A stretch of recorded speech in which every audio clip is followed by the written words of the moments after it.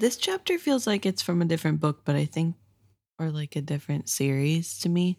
Really? But I think it's just because it's been so long since a non-financial and non-like emotional scene happened. Finally, action is taking place. Yes, and it's interesting. Not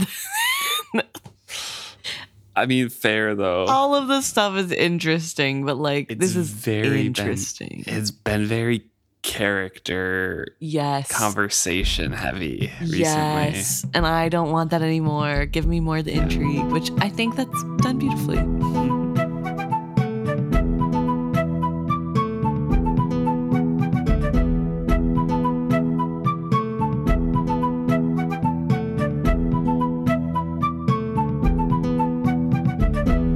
Welcome back to another episode of Is Fitz Happy. I'm Luke. And I'm Emma. And this week we're discussing chapter 17, Marooned. Marooned. That's for my Taylor Swift fans out there. Nice. This chapter was marooned.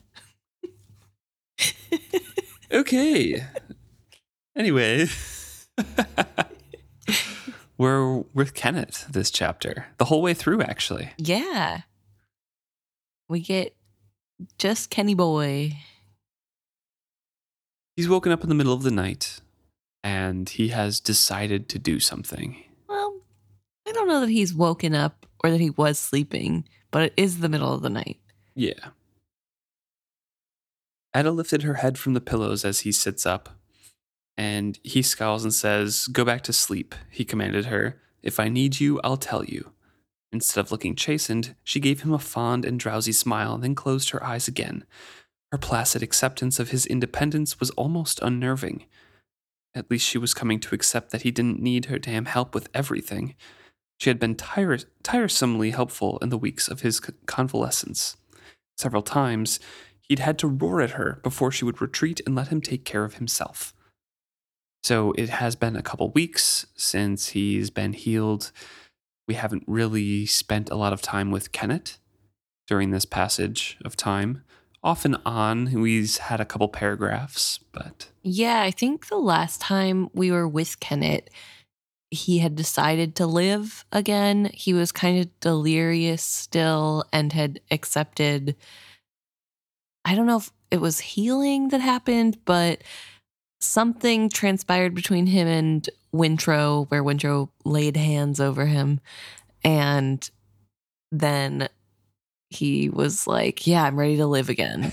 So I think that's when we last left off with him.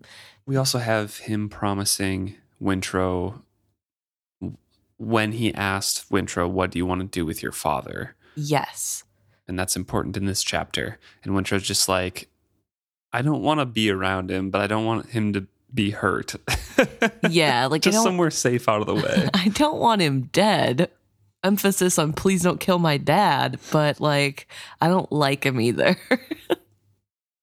So a lot has happened since then, and Kennit has kind of gained more of the sense of himself. I think it's been a while since we've had Kennit at full health, and not even maybe full health, but at a place where he is himself and not this like wounded creature that is grasping onto life. He feels more alive here. We find out he has a peg leg. Yes. And I highlighted a sentence in here that kind of shows how much he has changed already from the first book. It says he's pulling on his trousers over this peg leg, and he frowns at it. The woman would have to come up with a better arrangement. He would tell her so in the morning. And he never wanted Etta, first of all, to be part of his life. Second of all, to be on the ship for a long time. And third of all, to be involved in anything. And she's kind of made herself useful. And he complains about her being so helpful and not leaving him alone. Which, I get it, if you're cooped up in a bed all the time, you gotta feel kind of helpless, especially Kennit. Yeah. But in his head, he's already like, well, she needs to fix some things. Yeah, I think what I have really seen in this chapter especially is that Kennit has a thing about not wanting to like people. He doesn't want to be dependent on him either. No, he doesn't want to be dependent on anyone. He doesn't want to admit that he likes people. Yeah. And I think that shows especially here because, spoiler alert, we're going to meet his mom. And I think the way he treats his mom and the way he treats his past that we find out bit by bit as we go throughout this chapter really show a little bit more of that damage that Ygritte has done, the permanent damage where there's still a man standing on the outside, but the inside of his heart has been burned and destroyed by this person who has taken everything from him. And that doesn't just go away because he killed him or because Kennit killed Ygritte.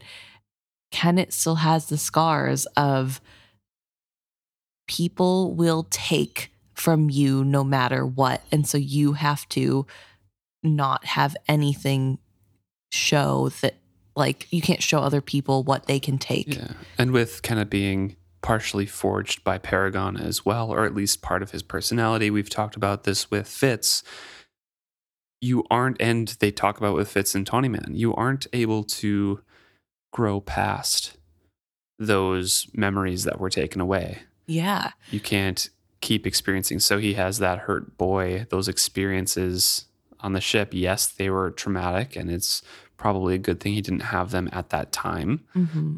However, he's not getting past those. Yeah, he can't really mature and heal even, I guess would be a better word for that. But I think that becomes increasingly clear. I think it makes Kennit all the more empathetic, although I don't think Kenneth's ever been argued to not be an empathetic character. He is a horrible person and makes a lot of really bad decisions.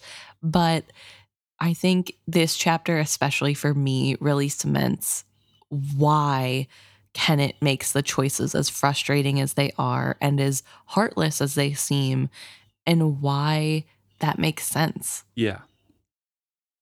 Well, we see him getting dressed in his usual accoutrement, very nicely put together and well put together. He forgoes his sword because he thinks that's only a vanity for somebody with one leg, and he's probably right, so he brings a knife along instead. I do, off-topic thing, want to ask, where did he get the peg leg? Like, was that carved for him by one of the ship people, or... Do you Probably, or Divvytown, or... Is there a store in Divvytown that sells, like, peg legs and hooks for hands? I hope so. I really do. If not, I'm going to set up shop there, so... Sorkor's usual go-to shop, actually, for all of his brightly colored silks. I love the idea. There's, like... I think Sorkor and Brashen shop at the same place. Yes. Oh my gosh. And the guy that sells everything has 2 eye patches, like one over both eyes. Yep. And nobody knows if he really needs them or not. Perfect. And a seeing eye parrot on his shoulder. Uh-huh. Okay. Oh, I love it. So he reminisces a little bit about what has been happening on the ship while we haven't been inside of his head. Right, we have seen Wintro a little bit, Vivacia a little bit, I think, but this is the day-to-day running of the ship, and we get all was at peace on the anchored vessel. The ship had been tidier and better run since he had reduced the crew in Divvytown. Most of the rescued slaves had been glad to leave the crowded ship. Some had wished to remain. He had sieved those rigorously. Some had simply not been able sailors. Others were too surly. Not all those with multiple tattoos across their faces were free spirits who had not bowed to slavery. Some, quite simply, were men and women too stupid to learn their tasks well and do them willingly. He did not want them any more than their former owners had. A dozen former slaves, victims of Sa'adar's influence, had insisted on remaining aboard. Kennit had graciously allowed it. It had been his only concession to their claim to own the ship. Doubtless they still hoped for more. Doubtless they would be disappointed. 3 others he had kept aboard for his own reasons. They would serve their purposes tonight. So I think this is really interesting because the last time we got any news about the ship and Kennit, it was from Wintro's point of view. And then Brashen's. And Brashen's, yes. So Wintro's point of view of this whole situation of how Kennit handled the ship's or the slaves that were on the ship was that he made a great choice and that it was super cunning of him to say that people could stay if they wanted to work their keep. They couldn't just have the boat. Yeah. And that actually got rid of a lot of the problem and still kept him looking like a leader. And then to have Kennit's point of view where it seems almost like, I don't know, he obviously thought about it and made a choice, but it feels less pointed than how Wintrow felt it was. Like Wintrow's like, wow, what a great manipulator, what a great decision maker. And Kennit's like, yeah, all this stuff happened. It's whatever. It's run of the mill for him. Yeah, He's genius all the time. So definitely these mundane things don't bother him. But I just found that to be a cool little detail that we already heard about this from Wintrow. And from Wintrow's point of view, this is this great chess master at work. And from Kennit's point of view, it's just another Tuesday. Yeah. Speaking of Wintrow, as Kennit is walking the deck, he finds Ankle, who is one of the slaves who we saw with Wintrow to begin with when he was trying to heal her chafed legs. Yes. From below decks before they were freed. And Wintrow is sleeping very hard on the deck nearby as well, in a deep sleep, because he asked Brig to keep him busy. Yes. But yeah, Ankle was the girl who tried to get out of her shackles, and Wintrow told her if she kept it up, she wouldn't keep walking. And everybody told him it was pointless to help her. Everybody being the slaves told him it was pointless to help Ankle because she was too far gone. Yeah. It's not quite right in the head, basically, was the overview for that. The girl turned to the tapping of his peg on the deck. Ankle's wide, dark eyes watched him approach with trepidation. She was not as fearful as she had been at first. A few days after he had taken the ship, Etta had put a stop to the freedmen and crew, using her for sex. The girl herself had not seemed to object, so Kennit had seen no problem with it, but Etta had insisted she was too addled by ill use to know how to resist their advances. Later, Wintrow had told him what he knew of the girl. Ankle had gone mad in the hold and crippled herself struggling against her fetters. Wintrow believed she had been normal when she had first been put below decks. No one on board seemed to know anything else about her, not even her name or age. A shame, Kennit supposed, that her mind was gone. She would always limp. She was worse than useless aboard the ship, for she ate food and took up space that could have been given to an able man. He would have put her off in Divvytown if both Etta and Wintrow had not interceded for her. When Vivacia too had spoken out in her behalf, Kennit had allowed himself to be swayed. Nevertheless, it was time to be done with her. It was the kindest thing to do. A pirate ship was not a nursery for blighted souls. And so Robin Hobb kind of sets this up as, I kept 3 slaves aboard, former slaves aboard, for my own purposes. Mm-hmm. And then goes into this whole thing of like, she's just a waste of space on a ship. So now it's time to get rid of her. Yeah. This is a little bit ominous. Yeah, it's really well done because you really never know what's coming next in this chapter. If you're a first-time reader, it's like, oh my gosh, he's so heartless. I can't believe it. Like, you already know he's not a great person, but then it's like, poor Ankle, he's getting rid of her just like that. She literally doesn't care about what happened to her. Yeah. So I think that part of the story is fun as we go on. But I do also want to talk about how I'm really impressed with Etta. Mm-hmm. In this moment, that she steps up and saves this girl. Right. She doesn't have to. Etta doesn't get a prize for sticking her neck out and talking to Kennit about something that Kennit clearly doesn't care about. But she does anyway. And she points out that this girl, like, it doesn't matter if she's not saying no. She can't. She can't. So we're going to say no for her. And I just really appreciate that. And I really appreciate that. I don't know. I think Etta is such a harsh and jagged character. She's so opposite of what you think in motherly, I guess, and affectionate, like you would normally think of as like a love interest character. And yet still you have this compassion coming from her. And I love that. I just think it's a lot of depth to that character. And it doesn't make her any less angular and sharp and cool. She just also happens to be compassionate whenever she needs to be. Mm-hmm. And she's a girl's girl, so we love that. Well, Vivacia is asking Kennit here, like, what are you going to do with her? Because he can read, or she can read his intentions a little bit. Not much, as we kind of learn from her questions, but a little bit. So she knows that Kennit is planning something and wants Ankle to follow him, etc. And he's just trying to placate her, basically. He's like, I mean her no harm. You know me well enough to understand that, but let's not wake the lad. Vivacia was silent for a time. I sense you believe you are doing what is right for her, but I cannot see what that is. After a time, she added, You block me. There are portions of your heart that you have never allowed me to see. You keep secrets from me. Yes, just as you keep secrets from me. You have to trust me in this. Do you? He made a small test of the question. She was silent, and then he walks forward and says out loud, as if it was the first time that they had talked that evening, Good evening, sweet sea lady. It is more than a good night, gentle sir, she replied in kind. He extended his hands to her, and she twisted to reach back to touch his. I trust you are well. Tell me, what do you think of my islands now that you have seen them a bit?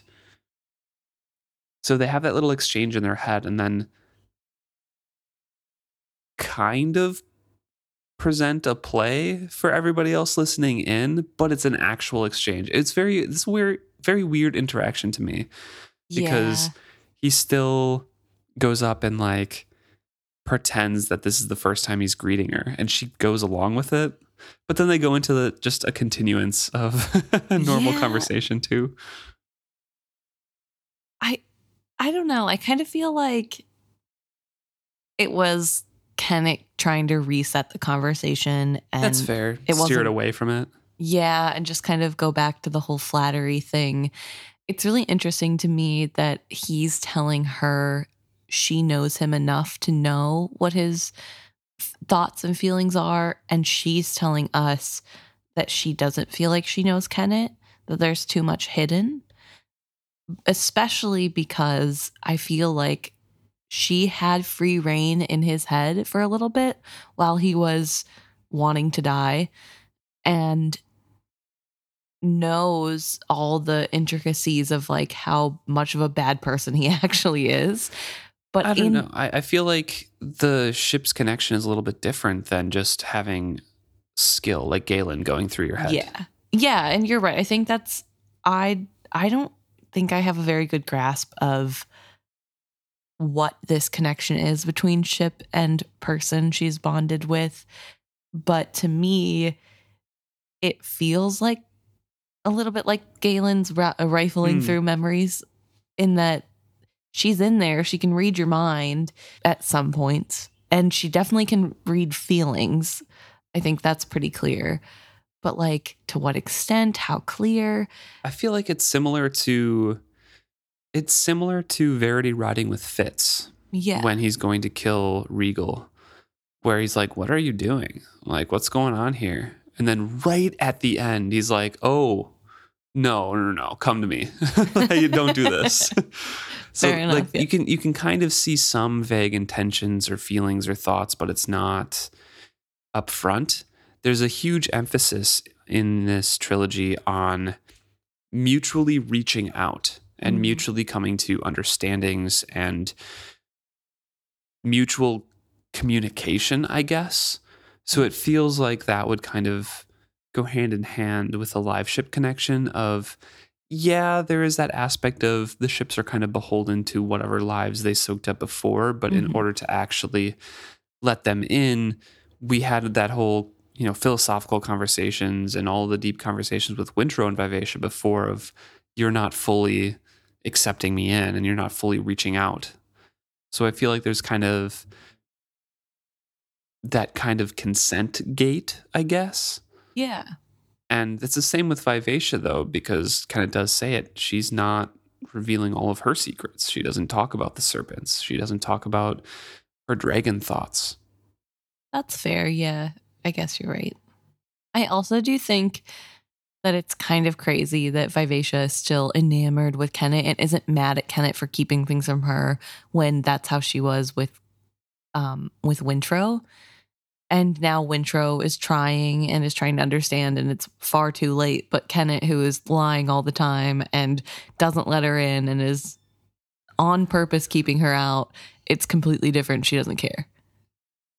She made the choice for Kennit. She was forced to with Wintro. I think it comes down to that. This is her first love, right? Okay. This is her first free will choice of like, yeah, I'll be wooed by you.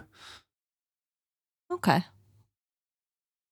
So Vivacia and Kennit are talking about the islands, and she's remarking on what she's seeing and relating it to what she experienced when she wasn't fully awakened yet with Captain Ephron.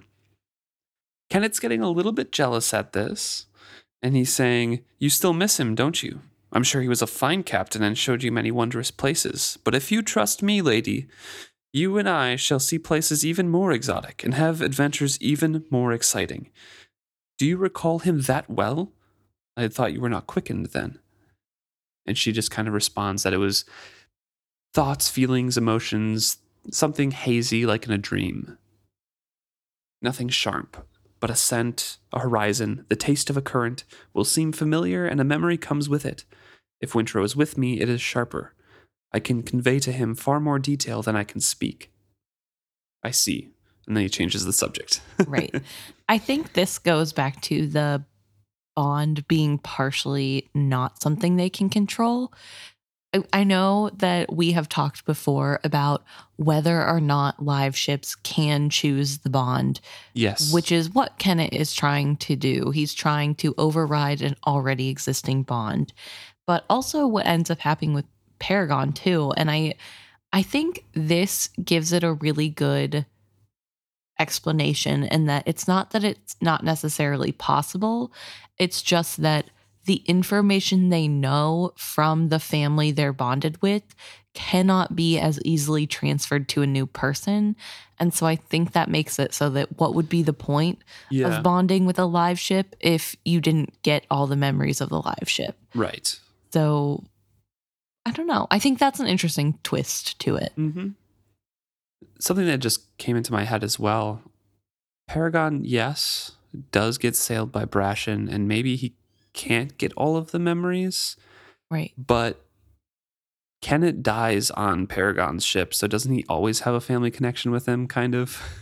I mean, I guess it's like the former lives soaking in to quicken a ship, so it's not always like a connection there, but Kennit eventually does die on Paragon's decks. Yeah, but then no Ludlucks are sailing him. That's true. So a Ludluck died on his ship and adds to the other Ludluck bodies. But yeah, it's just weird because it's like, I don't know. It came into my mind because of Paragon is a unique case in a lot of instances. Yeah. I'm just kind of wondering if that mattered because he carried Kennit's memories with him for so long, and maybe that allowed Brashen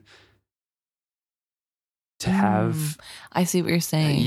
to form an initial connection and allow Brashen to sail him while Paragon is still mad. Yeah. So because he has a living bit of Kennit on him, he can be sailed by anybody. Yeah. Mm. And then eventually Brashen did form a decent working bond with him when Paragon was whole once again. Yeah, that could be. Vivacia is whole and is not crazy and mad and I was also wondering willing to kill people. if maybe it would work better with Paragon because he has such bad memories that not keeping those kind of helps him sail a little better. That's fair, yeah. I don't know. Weird case, just kind of popped in my head. Tangent.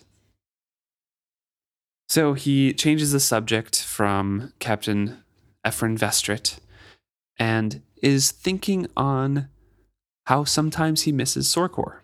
And we learn that Sorkor has gone to the Marietta and is captaining the Marietta now. And that's Marietta is nearby. Yes. He bids farewell to Vivacia, saying that he needs to avoid some trouble tonight, and says, "Think of me until I return." "I shall." There was puzzlement in her voice. but he walks away, gestures to Ankle, and she follows him. When he reaches the captain's gig, which is a small boat, for those of you who do not know, he tells her to wait there, stay, and says, "I'll take you for a ride when I come back." He left her sitting there in the darkness, and he passed the sailor on anchor watch and acknowledged him with a nod. The sailor bobbed his head but made no comment. Captain Kennit had always done as he pleased on the ship. He even sensed that the crew was more confident now that he had resumed his erratic tours of the ship.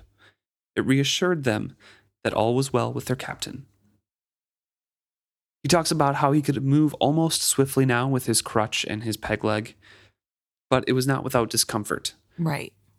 He's going to take a long time to build up calluses on his stump, and until that happens, it's going to be very uncomfortable.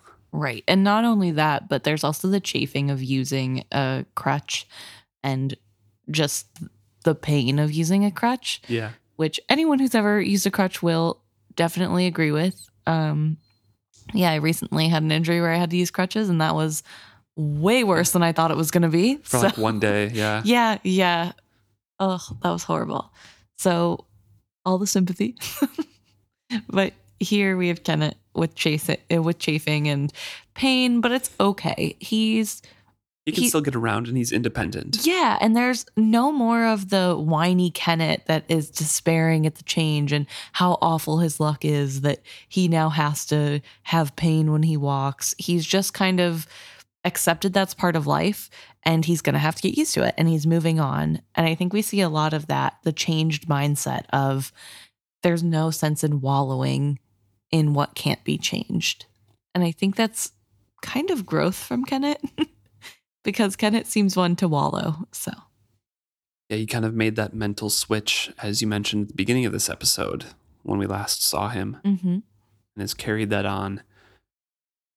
So he's heading towards where Sa'adar is sleeping. He says he's taken special care to ascertain where that is, and is making his way there as quietly as he can, even though it's not very quickly, because quiet is harder than quick in his case. So he goes over there, and Sa'adar was not asleep, so Kennit made no pretense of waking him. In a soft voice he said, "If you would see justice done to Kyle Haven, rise and follow me now." Silently. In apparent confidence, he turns around, walks away, and is happy and pleased that he judged Sa'adar correctly, because Sa'adar is very curious at this statement and does not wake anybody else and does silently follow him. He strides past others sprawled and sleeping comrades, and eventually he comes upon two others that he had chosen earlier. Dej slept with his arm thrown protectively over Selah. She was curled around her own belly. He nudged Dej twice with the tip of his crutch. He indicated the man's companion as well and then moved on. Obedient as a good dog, the man nudged the woman awake and silently followed him. So it's the three former slaves, plus Sa'adar, so 4 former slaves, I guess, and Kennit. They all make their way towards the gig, I guess. There's some Ankle. I'm including Ankle. Okay. Yes. Understood. So, before they get back to the ship's gig, the captain's gig, they stop at Kyle Haven's door, and he indicates that they need to bring Kyle Haven along as well. Dej unceremoniously opens the door and enters the chamber. Kyle Haven stared up from his untidy bunk. His hair straggled wildly down his shoulders. There was a stink of unwashed flesh and urine in the room, reminiscent of the slave hold. Kennit wrinkled his nose against it. His voice was mild as he stood in the door and suggested, "You should come with us, Captain Haven." Haven's wild glance circled those who faced him. Sa'adar was smiling.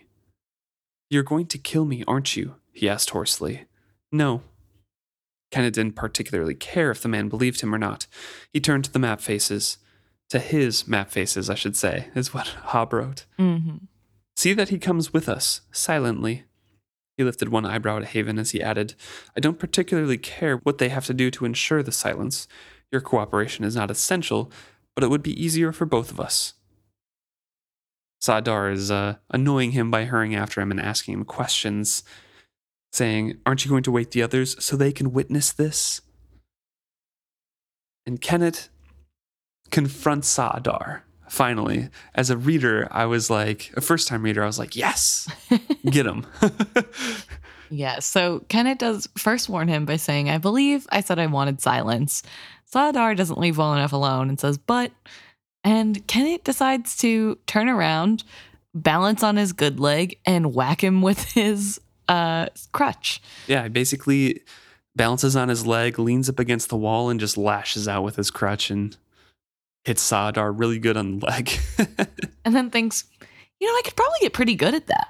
And it'd be even better in open space, because then I can swing really hard. So Kenneth's learning new tricks, and Sadar is the practice dummy. But yeah, there's definitely this scene in particular is very secretive. Even the reader is kept in the dark. We do not know where Kennit is going, why he's picked these people, what's going on. It gets more and more confusing because something's happening finally. Yes. And it's more confusing because it starts with Ankle and it's like, oh no, he's going to off this poor girl. And then all of a sudden Sadar and Kyle are here. Okay, so what is actually going on? And why are they going to a small boat? Yeah. I mean, both the ships are anchored. Where are they? Yeah. So. And they eventually make it back to the captain's gig. And then the total count is Sadar, Dej, Sayla, Ankle, and Kennit. Yep. And there is also a chest that is in the boat with them. Yeah, he says to his map faces, "Fetch the chest, you know which one, then prepare to launch the boat." The man immediately obeyed him. The others waited silently. No one was stupid enough to ask any questions. He rowed in the bow of the boat. Ankle sat in the stern near the chest, and the two map faces took one set of oars, the priest and Captain Haven the other. Kennit pointed the way. From time to time, he quietly commanded changes in their course. He guided them between two small islands and into the lee of the third. Only when they were out of sight of both of his ships did he finally point toward a fourth island that was their true destination. Even then, he did not permit the map faces to land on the beach of Keyhole Island. He had them row on until they came to the mouth of a small bay. Kennit was well aware that it was more than a bay. What appeared to be an island was in fact little more than a wall of forest-topped cliffs, shaped like a near-closed horseshoe. The bay filled its interior.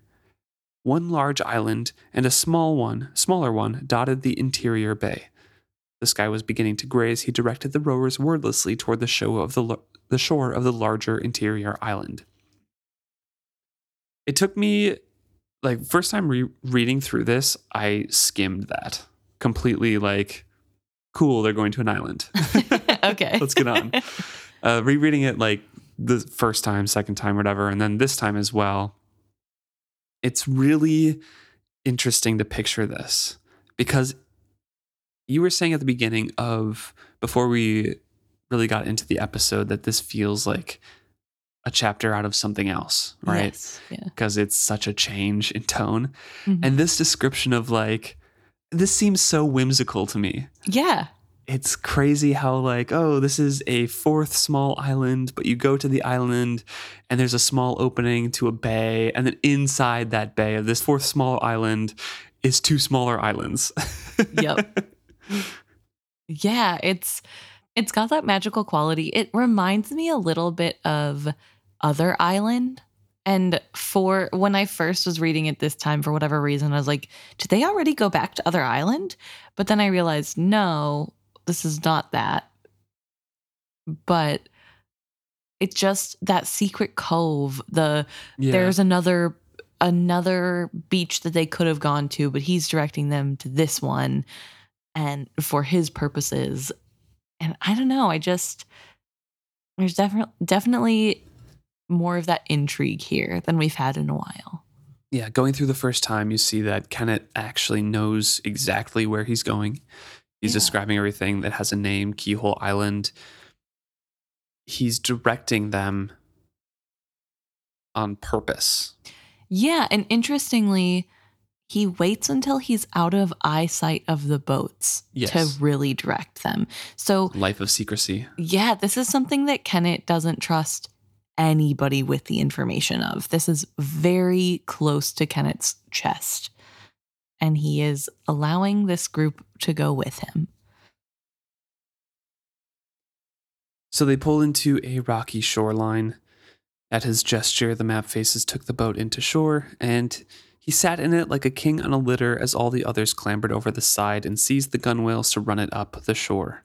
They were scarcely clear before Haven starts to run away. A well-thrown rock fells him, and they get him back under control, but he is not doing well. Kyle thinks he's coming here to be killed. Yeah, and on top of that, as the rock hits him and he falls, Sa'adar gets to him first and is wailing on him. Seized him by the throat and slamming his head into the ground. And he's like, bind his hands and don't let Sa'adar kill him. Yeah, Sa'adar is really under the belief that Kyle is going to die and he gets to be the one that does it. Like, the first chance he gets, he's attacking Kyle, which is kind of crazy to me. I know it's Kyle's fault that Sa'adar was on Vivacia, but Kyle wasn't the one who made Sa'adar a slave. No, but it's the only one he can take his revenge out on. But he already took his revenge on every other crew member. Yeah, but Kyle Haven's the captain. Yeah, I suppose. But that's of the ship of death, you know? Yeah. I don't know. But that's something that really sits with me. It's Sa'adar doesn't ever, it's never enough. He always wants more. True. And that's kind of his Achilles heel. So he gets everything under control, kind of directs them, and Kennit starts climbing out from the gig and walking on. And eventually they follow along and catch up with him because it's very hard to move on a rocky shoreline with a peg leg and a crutch. Yeah, it's a lot different than the smooth decks. He also asks Ankle to stay by to help him, but only if he says he needs it. Yeah. Which is really important. So Ankle is close by for help if needed. He says, bring the chest. And he found the old path without too much trouble. It was overgrown. Probably the pigs and goats were the only creatures keeping it open now, he reflected to himself. Few others beside himself had ever come to this beach, and it had been years since he had passed this way. So he is saying the order here. Ankle was right behind him. He's leading the way. Next came the priest and Selah carrying the chest between them, and Dej followed, manhandling Kyle Haven to make him keep pace. Haven was not being quiet, but Kennit no longer really cared. They could do what they wished to the captain as long as he had arrived intact. He was sure they understood that. Quick aside, Dej is the one who takes Wintrow's side, right? Wintrow, I don't know if he gets in an argument or something, but he says, hey, Wintrow was nice to us. Wintrow showed us kindness. Oh, I don't know. I'm pretty sure Dej was one of Edda's chosen. Definitely, yeah. I don't remember the Wintrow part. But maybe. I don't remember what brings about the scene, but like the other map face. It was, there were two map faces guarding Kyle's room. Mm-hmm. And they're like, why don't you just let us kill him? Yeah. And he's like, that's my dad. And I don't remember if that was Dej or not. It might have been. Because I feel like Wintrow decides to make a point to ask that, look in their eyes and ask them their names and treat them like humans. So. But yeah, Dej is at least one of them that held Kennit down during his surgery. Yes.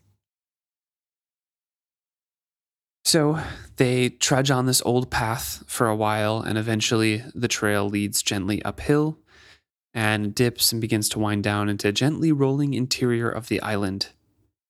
Kennit paused for a moment on the lip of that small valley. Forest gave way to tussocky pastureland. A grazing goat lifted his head and regarded them warily. Little had changed. To the west he saw a tiny thread of smoke rising toward the sky. Well, maybe nothing at all had changed. The path gave a twist, then headed through the forest toward the smoke. Kennit followed it. There's more description that the crutch is eating a hole through his armpit and he needs a rest and there's sweat trickling down his back, but he's Kennit, so he can't show any sign of weakness. He just keeps going on. But this is a big excursion for him and a big exertion of his energy. Yeah, this is the first big outing he's gotten since healing. Mm-hmm. They come upon a clearing and once more Kennit halts at the edge of it. Probably as a break, but it also gives time for the other people to take in the view. Yeah, and the view is a garden, a tidy garden, and a home. Mm-hmm. Chickens cackled and scratched in a pen just beyond the small hen house. From somewhere, a cow lowed questioningly. Beyond the garden were 6 cottages, once as alike as peas in a pod.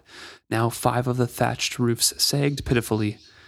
Smoke rose from the chimney of one that retained a roof. Other than that pale, moving pillar, all was still.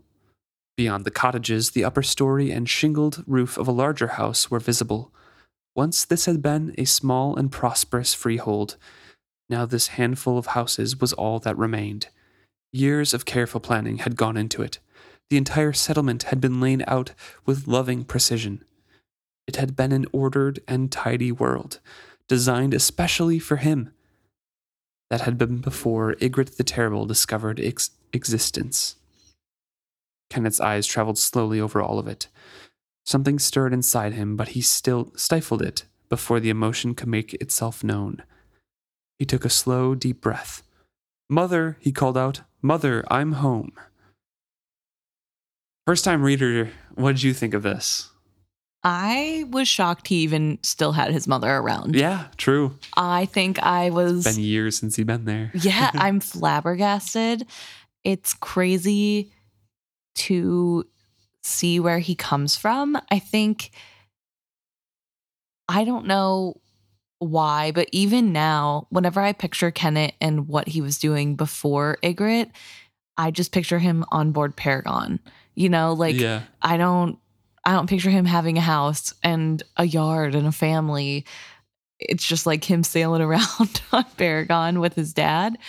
But yeah, instead it's this beautiful laid out thing. And I think it's really interesting that that's what his dad created. Mm-hmm. You know, he was from Bingtown? He was the son of a trader from Bingtown. Okay. I think his father was completely born in Divvytown. Okay. I think. Okay. Well then, I'd have to go back and like relook at my notes. Okay, but fair enough. But yeah, so it's interesting to have here that they had their own little hold. Like, who lived in those 6 huts? Who were they? How did they get picked? Probably his crew, right? Oh, I guess, yeah. That makes sense. But yeah, so I think that's crazy. And I just want to know what the people were thinking that he brought with him. They're in this little tiny hidden remote island. And all of a sudden, Captain Kennit is just like, "Mom, I'm home." That's crazy. And there's only like one house that looks good. Or like in somewhat decent repair. Yeah, that's crazy. What did you think when you read it? I mean, it's been so long since the first time I read it, but I think it was about the same thing, right? It was just like, oh my gosh, what? Kennit's a human? He's got parents? Yeah. He was born? He was spawned. Yeah. For 2 breaths, nothing happened. Then a door was slowly opened. A gray-haired woman peered out. She squinted in the early morning light as she peered about the yard. She finally spotted them on the far side of the garden. She lifted a hand and clutched at her throat, staring wide-eyed. She made a small sign against wild spirits. Kennit gave a sigh of exasperation. "It's me, Mother, Kennit, your son." As it always had, her caution exasperated him. He was halfway across the garden before she was all the way out of the door. She was barefoot, he noted with distaste, and dressed in cotton tunic and trousers like a peasant. Her pinned-up hair was the color of wood ash.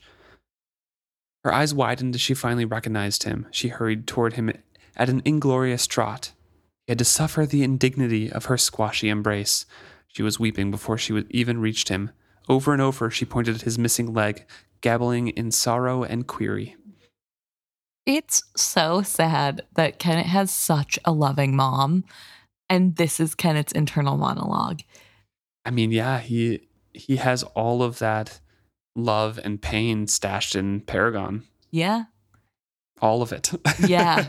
Yeah. It just, it makes me so sad for his mom, especially because that lady is precious and does not deserve the son that she gets.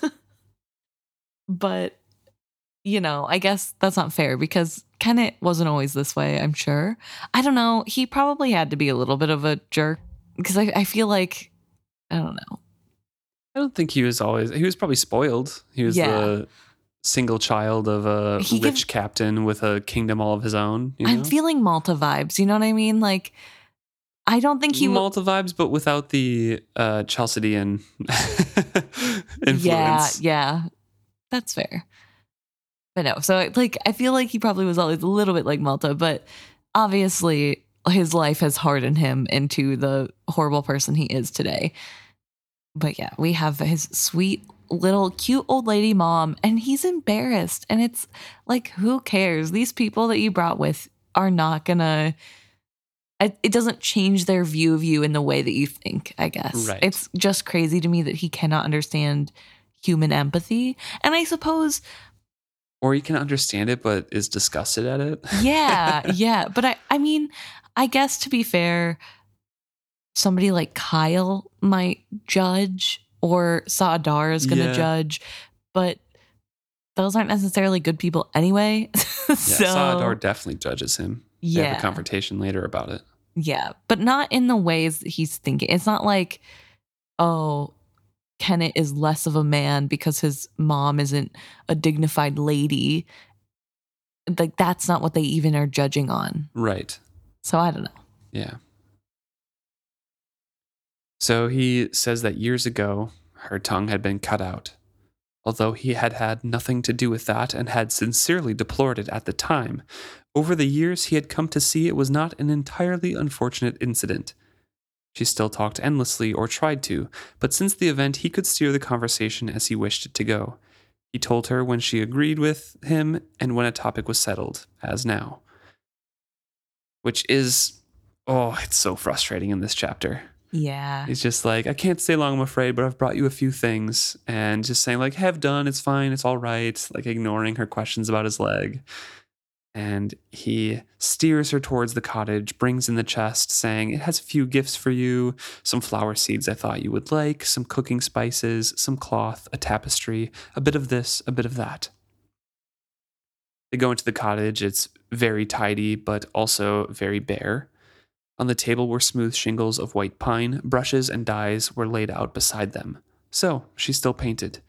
Yesterday's work still rested on the table, a wildflower done in intricate and realistic detail. A kettle of water bubbled on the hearth. Through the door into the second room he glimpsed the neatly made bed. Everywhere he looked he saw signs of a simple and placid life. She had always liked things that way. His father had loved opulence and variety. They had complemented one another well. Now she was like half a person. The thought suddenly agitated him beyond his self-control. He paced around. I feel like this is so interesting because we are really getting so much about Slowly, it was doled out to us now. All of a sudden, it's just slow over this chapter, but this chapter has tons of information. Yeah, it is so much. I feel like knowing that his mom is a bear essentialist really explains why he doesn't like things being too overboard or too gaudy. Mm-hmm. It really but shows. He still likes very fine things from his dad. Yeah. So he still has that taste. He still has the Divvy Town taste of wanting opulence. But because of his mom's influence, he doesn't need to overly show that. You can do so much more by understating it. Mm-hmm. And I find it's crazy. Like those little details are here. Here it is. That's why. Yeah. That's why he's so different than all the other pirates, because of his mom that's still alive. And I think in little bits like that, you see how much he does still care for her and love her in his own way. And I think it kind of makes it more heartbreaking how damaged it is. Mm-hmm. And how Ygritte really took everything from Kennit, even his ability to love his mom normally. Ability to feel emotions, because as soon as he thinks, oh, she's like a half a person, and starts feeling sorry for her or thinking about his dad who died or anything, he starts getting agitated. Yeah. And he's just like, okay, here's Ankle. She's going to help you. She's your servant now. And if you don't like her, I'll probably kill her. So, and then his mom is freaking out. It's like, no, don't do that.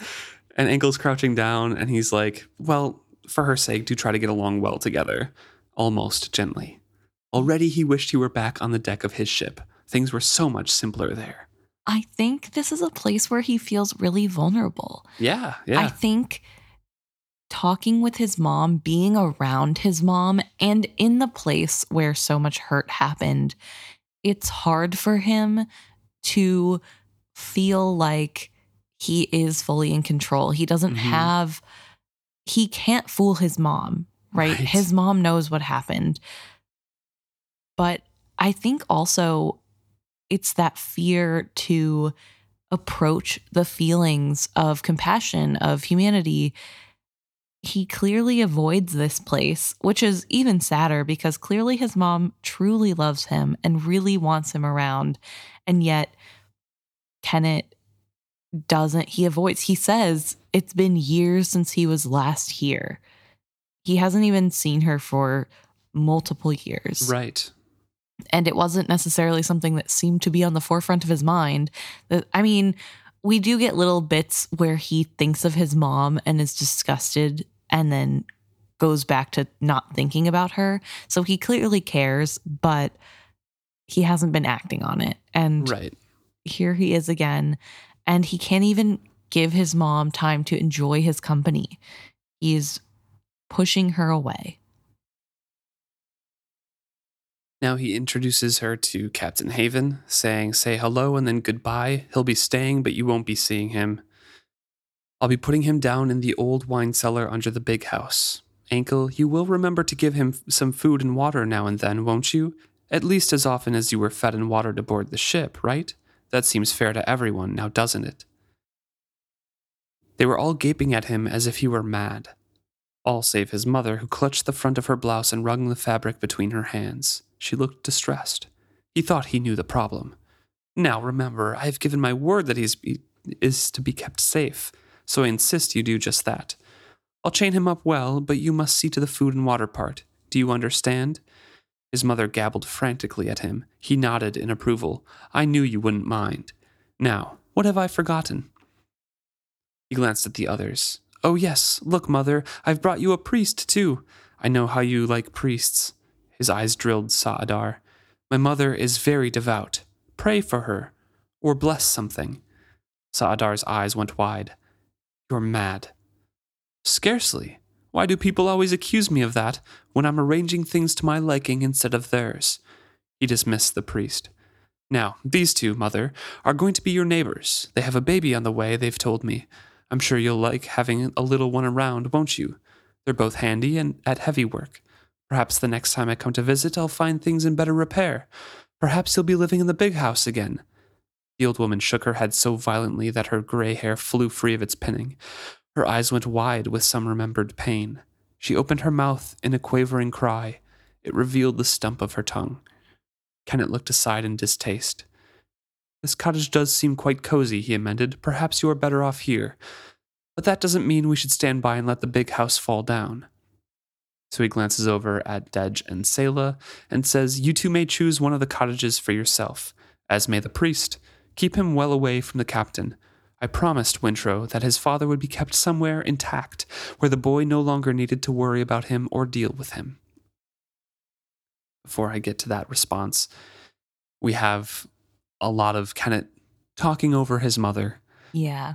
Because she cannot convey what she wants to say. Right. Or at least she can, and Kennit is just ignoring. Right. And we see the full plan laid out here. The secrecy is finally unveiled. Yeah. Captain Haven is going to be kept prisoner because he promised Wintro that he would be kept safe and out of the way. Mm-hmm. And he gets rid of Ankle and Dej and Selah. Yeah. and makes them useful. Makes them useful, helps out his mom so he assuages his own guilt. Yeah. It's crazy to me. Kennit is so close to being an actually pretty good person. He makes decisions and does things that are for the betterment of a lot of people. And he actually is really helpful. And when he puts his mind to it, he is good at ruling. He is good at making choices that are for the greater good. And he has no qualms about deciding those things and making it so. And that's really impressive. And yet we get to see his inner monologue with that.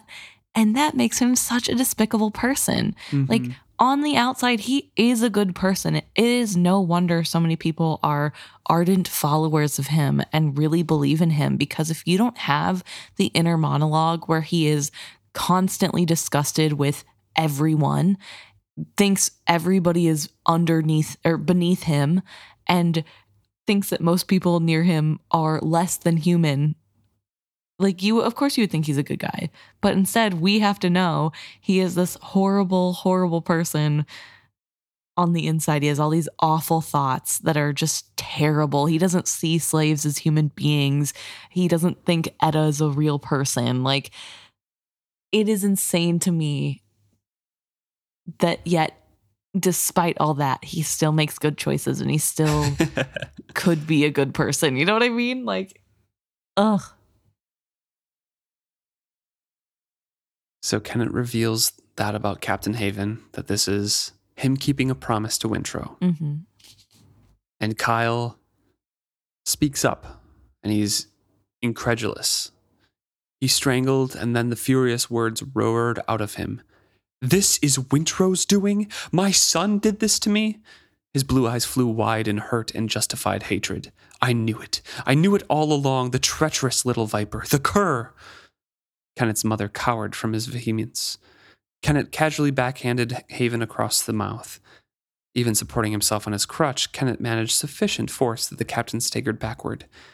"You're upsetting my mother," he pointed out coolly. "I suppose it's time I put you away. Come along, then. You two, bring him." This he addressed to his map faces. Turning to the girl, he commanded her, "Make some food. Mother, you show her where the supplies are. Priest, stay here. Pray or something. Do whatever my mother wishes you to do." Saadar announces, "You can't command what I do. You can't make me your slave." Kennit glanced back at him. He gave him a small smile.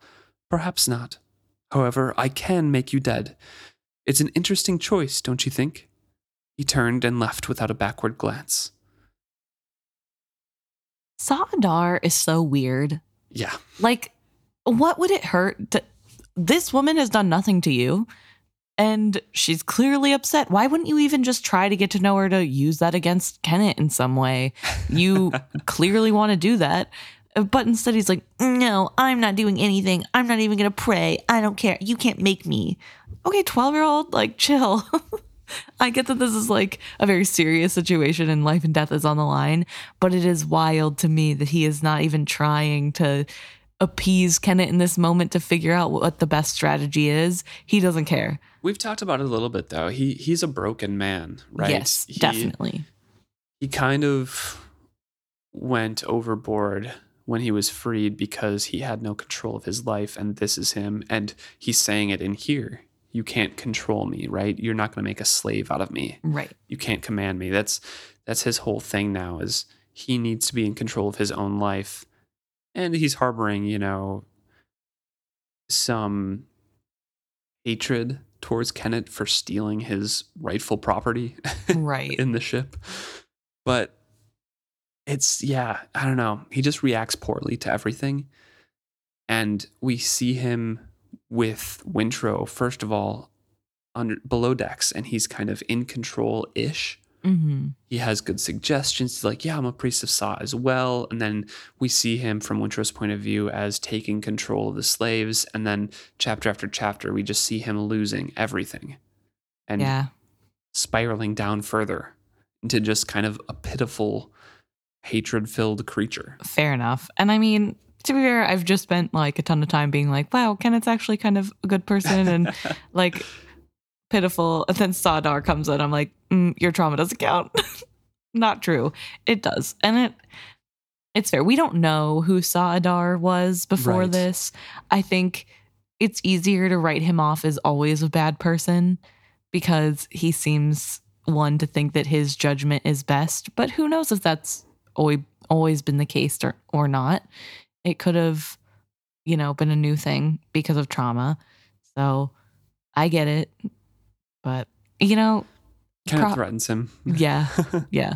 And props to Hobb for being able to write so many different bad guys, quote unquote. Right, yeah. They don't feel the same. No, none of them are the same. Even though we have 2 bad guys right here, 3 technically if you count Kyle, but he's kind of out for the count right now.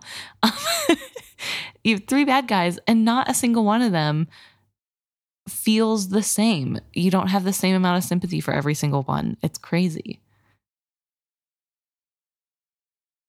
So, the map faces are waiting outside with Kyle in between them, and disbelief warred with despair in his face. You can't do this. You can't abandon me here.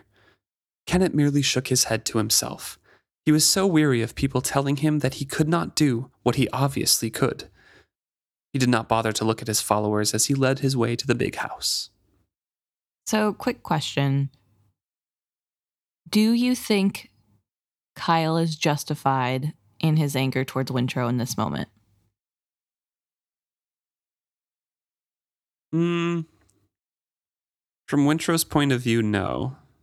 With Wintrow as our protagonist, right? Mm-hmm. From Kyle's point of view, yes. Why? Because from Kyle's point of view, a son has to obey his father at all times. Okay. And having your son betray you, I guess, and jailing you and putting you in slave-like conditions away from, yes, Kyle did have freedom on ship. He could go above board and wash himself. Fair. And he refused to, but now he's going to be chained up underneath. He thinks that Wintrow specifically ordered this, right? So from Kyle's point of view, yes, that anger is justified. In terms of overall, no. I don't even know if I feel like it's justified from his own point of view. Wintrow's keeping him off the deck and away from the majority of people who would kill him. I get that he still is under the care of people who might. But, I mean, honestly, you already had slaves. You started this whole mess with your own choices, which we all know Kyle will never acknowledge. But it almost feels like more of a freedom. He was clearly too afraid to even live in the ship. Mm-hmm. So obviously it's horrible that he's going to be chained to a wall.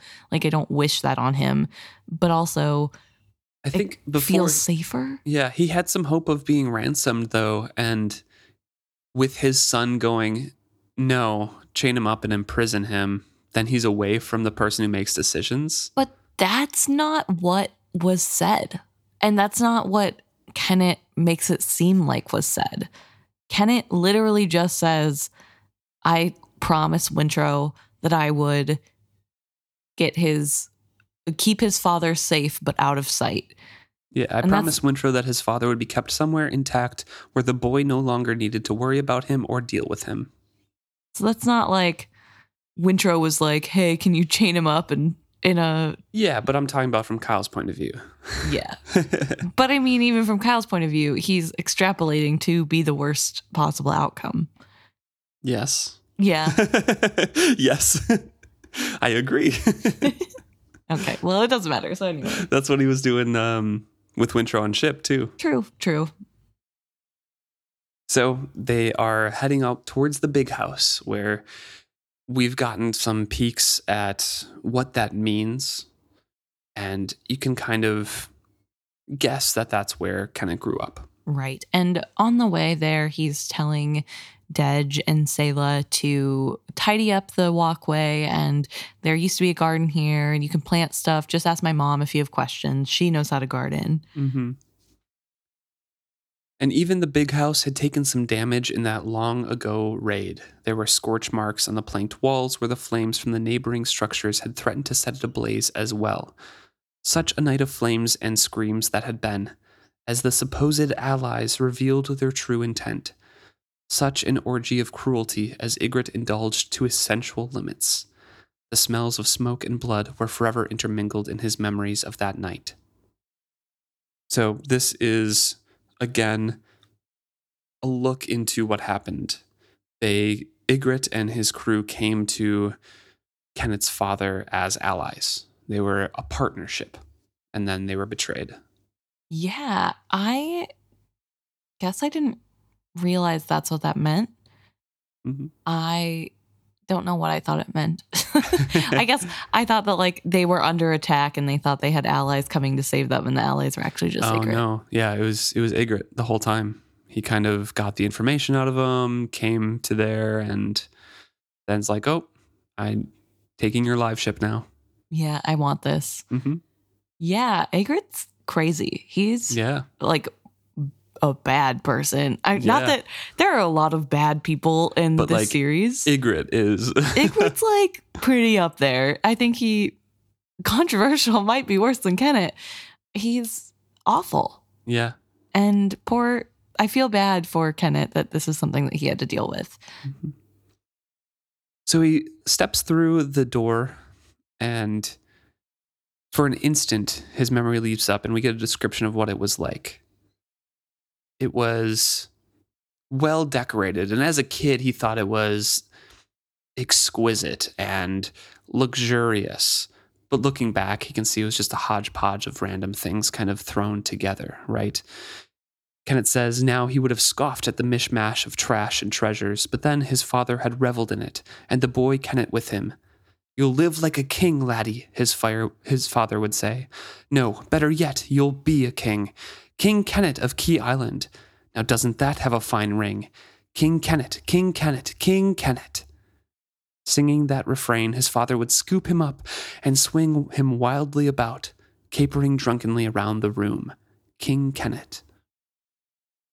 So now we know why Kennit wants to be king, and why he truly believes he is destined for it. Yeah. He was raised to think that was his. He is meant to be a king. Of course he's going to be a king. And he's just dreamt a little bigger than what his father had. So King Kennit of the Pirate Isles, not just Key Island. Yeah. Also, I want to point out that a little before this, as they walk in the door, Kennit notes that the door isn't locked because there aren't any locks, because his father didn't believe in locking doors, which is what made them so susceptible to Ygritte and the attack. Yeah, just his father's mindset. Yeah, there's no need to lock anything. He talks about how he had thought about refurbishing the house many times. In the room upstairs were stored more than enough art and furniture to eclipse the house's former tawdry glory. It was his carefully gleaned collection, the finest of his troves, brought here a bit at a time in great secrecy. But that was not what he wanted. No.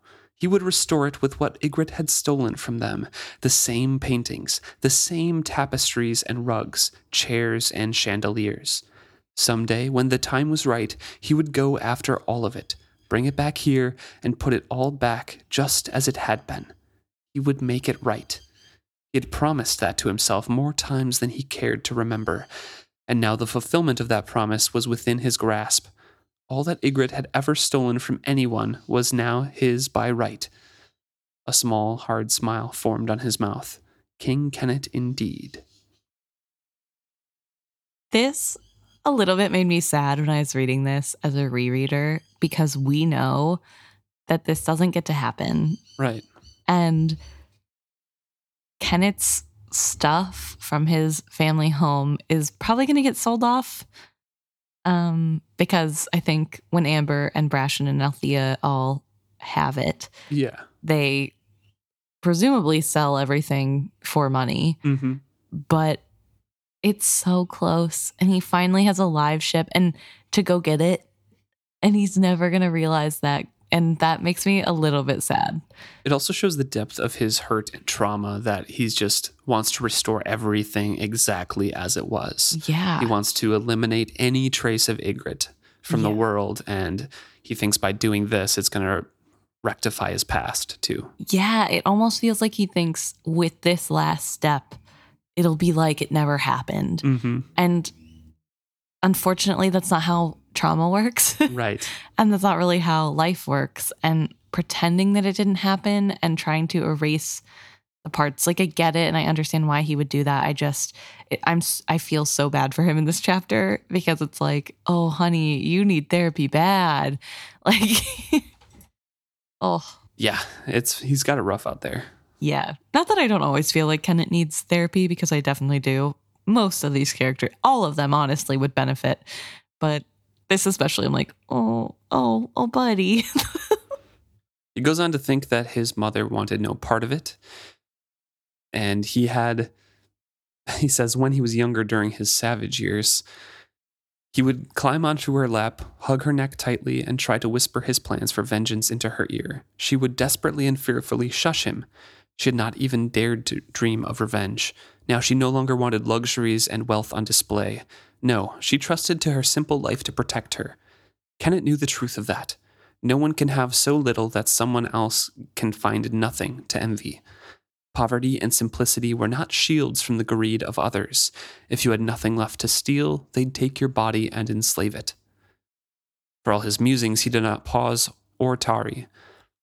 He led his cavalcade briskly through the hall and back to the kitchens. He opens up the wine cellar and leads them down into the makeshift dungeon that Ygritte used, and the chains were still there. It would serve that purpose again. Chain him up, he directs the map faces, and make sure you fasten him tight and true. Make sure that he doesn't bother Ankle when Ankle comes to give him his food and water, if she comes with his food and water. You're trying to frighten me. From somewhere, Captain Haven had found a last measure of aplomb. I'm not easily scared. The only problem is that I have no idea what you want from me. Why don't you simply tell me? He even managed to keep his voice steady as the male mapface led him down the steep steps. The woman had gone ahead to rummage for chains while her docile and implacable mate dealt with the man. Regardless of what my son has told you, I am not an unreasonable man. Everything is negotiable. Even if you keep the ship and the boy, you could get a handsome ransom for me. What a fun phrase. Little play on word. Have you thought of that? I am worth far more to you alive than dead. Come, I'm not a stingy man. This profits no one.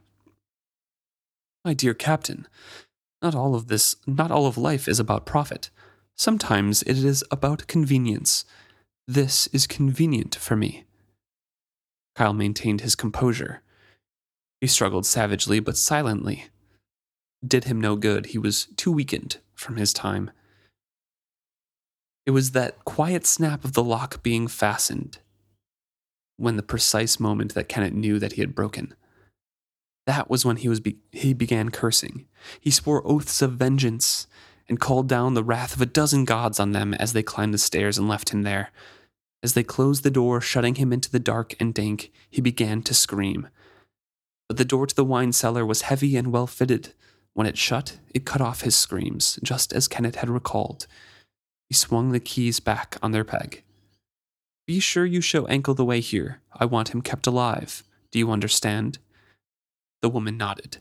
Seeing her do so, Dej nodded also. Kennit smiled, well pleased. These two would do fine here. Life on Key Island would offer them more than their wildest dreams. They would have their own cottage, plenty of food, peace, and a place to raise their child.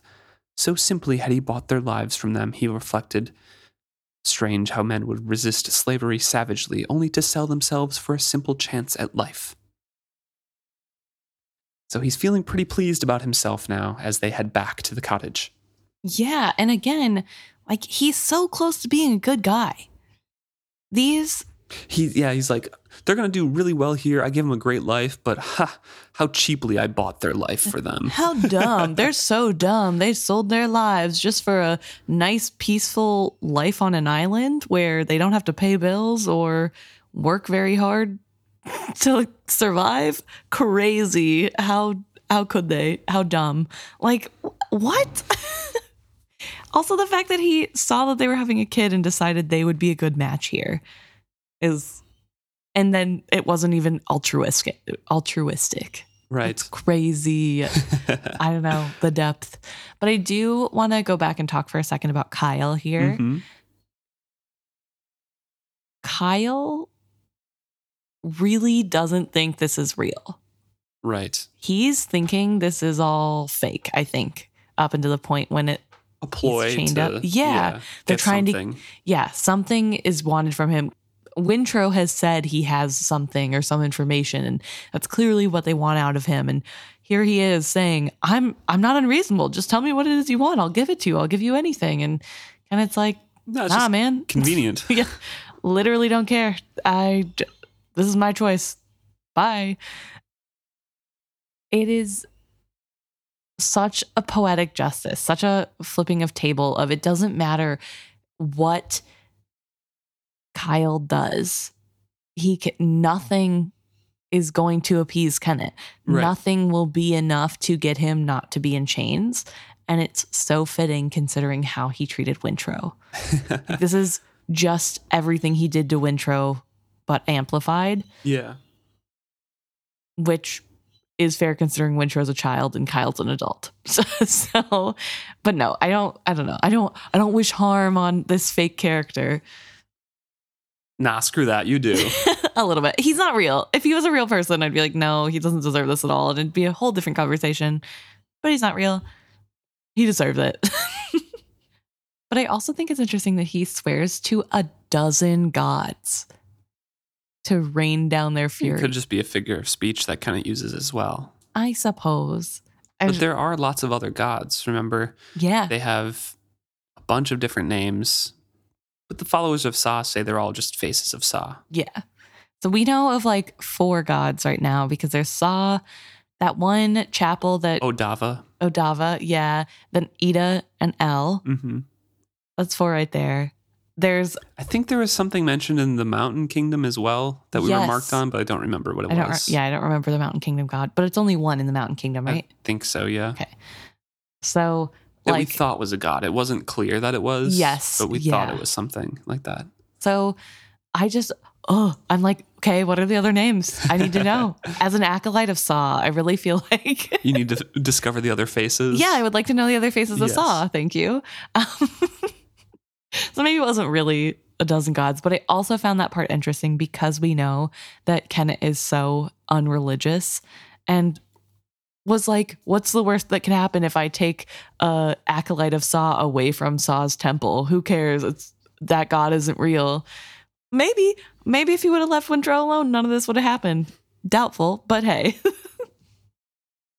So they're heading back to the cottage and he's kind of pointing out, hey, you can take all of this stuff. You can take whatever you need, build a life here. It's great. Just do some heavier chores for my mom, fix up the big house, and don't take anything from the big house itself.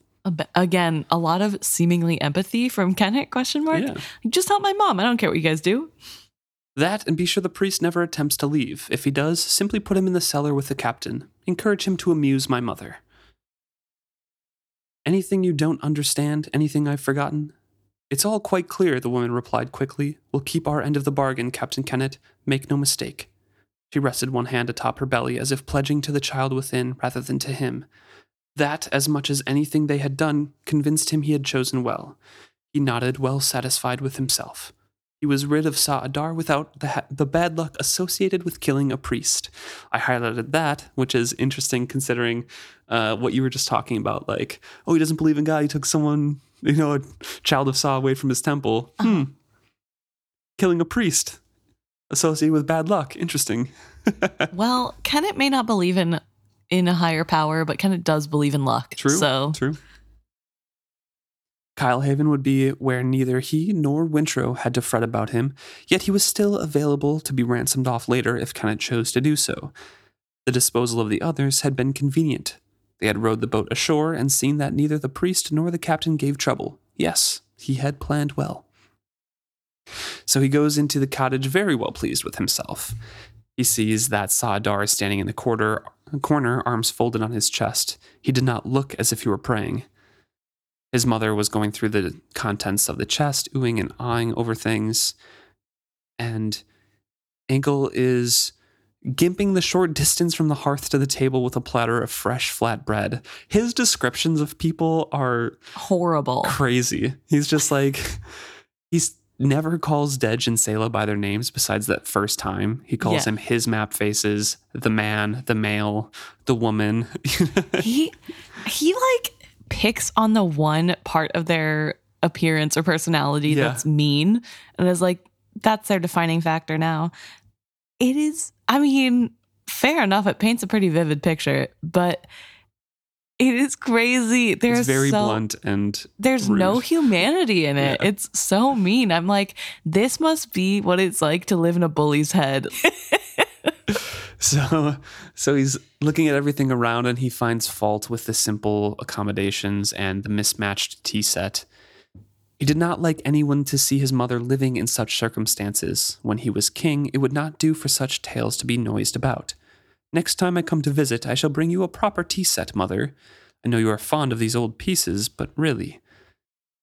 And there is food set out, and he helps himself to a piece of warm bread. His mother is gobbling away at him as she pours him a cup of tea and offers him the only chair at the table. He seated himself gratefully. So he has a wave of nostalgia for these humble foods that fill him with memories. But those memories belong to the world of a very small boy, coddled and indulged and safe beyond all imagining. All that had been betrayed nearly 35 years ago. Odd that he had such a sweet taste, could summon up such bitterness. He ate the rest of his bread and 3 more pieces, caught between enjoyment and painful memory. The others joined him at the table, obeying his mother's gestures to stand about it, but only the priest demurred. So they're kind of... He remarks that everyone is kind of struck dumb by his mother's muteness. Yeah. So they're all just kind of like nodding and like, not really talking and just kind of enjoying the meal. Yeah, they don't really know how to act. They're not... It's a weird situation. Yeah, it's definitely weird. And I mean, I'm glad he brought these people in for his mom because I think leaving her there alone is pretty heartless. And I know that it's because he doesn't want her to be in danger. Like, it definitely stems from a place of wanting to make sure that she stays alive. Yeah. But I'm glad that he has now gotten to a point where it's like, I'm going to leave somebody there so that at least she can have help. Yeah. And it is pretty heartless. And with the description, her dumbness seemed contagious. Ankle appeared almost competent in this humble setting. Yeah, it's... Oh, man. Kennit. That's your mom, dude. And that's a girl. Yeah, like... I don't know. And, like, you don't have to like your family. That's, like, whatever. But Kennit's mom has not done anything that we have known, that we are made aware of, that would make him not like her. Right. She just overbearing and reminds him of bad self. Like you can see in that passage when he eats the bread, the simple foods that bring back bitter memories. Yeah. I think he's just, like you said before, very vulnerable here and hates being recalled to this because it's not fixed yet, right? The big house isn't fixed. So he hates being here. Yeah. That is a good point, that it's definitely stemming from that. But it is really... I don't know. I also really like that detail, though, these details, but especially the one where he's this guy who loves opulence. Everything we know about Kennit is that nothing's good enough for him. And then here we have him in this cottage in the middle of this island, and eating he's... warm bread. Yeah. With some jam. Warm bread, jam, and butter. And I mean, honestly... I had some today. It's delicious. It's so good. But it's such a weird juxtaposition with who we know him as and then who he is here. Mm-hmm. And the little bits peeking through of actual Kennit, I think. But he just really works hard on shoving that down. He finishes his tea and rises from the table and once again talks over his mother, saying, I must be going. Now don't start. You know I can't stay. I won't forget the teacups, I promise you. I'll bring them the next time I come. Because she's looking into his eyes, and the pleading is obvious there, but he chooses to misunderstand, of course. and just says, oh, no, it's the teacups. I'll bring them all with the pretty little designs you like. I know exactly what you like. Blah, blah, blah. And he kind of overrides her and just, yep, everything's to my liking. I'm going to keep it moving and keep it how I like it now. Right. It occurred to him, eventually, he could select others to come and live here on the island. It could become his secret kingdom within a kingdom. So he's already looking towards the future with this. He's feeling very, very father-like when he's, saying, hey, you got that baby on the way, expect it to be growing, and another one maybe even. Yeah, we have jovial Kennit, oh, can't wait to see the family you guys make. Ankle, be well. Just the patriarch of the whole clan. Yeah, and it really, I kind of love that in this moment, it's like, yeah, I have something good here. I'm building something good and I can make it better. I can decide who comes here. And you see that little bit of needing to be in control, how every detail needs to be in his control. And it's paired up with the next scene with him being like, she surrendered as she always did, but she starts to weep as she always did. Yeah, so it made no sense to him. Yeah, you definitely see the need for control from Kennit, and you can tell why. And then, surprising everybody, of course, Saadar's like, I'm not staying here. Yeah, no thanks. Kennit paused to stare at him. Oh? No, I'm going back to the ship with you. Kennit considered this. A pity. I am so sure my mother would have enjoyed having you here. You're certain you won't reconsider? The pirate's smooth courtesy seemed to rattle Saadar. He looked all around himself.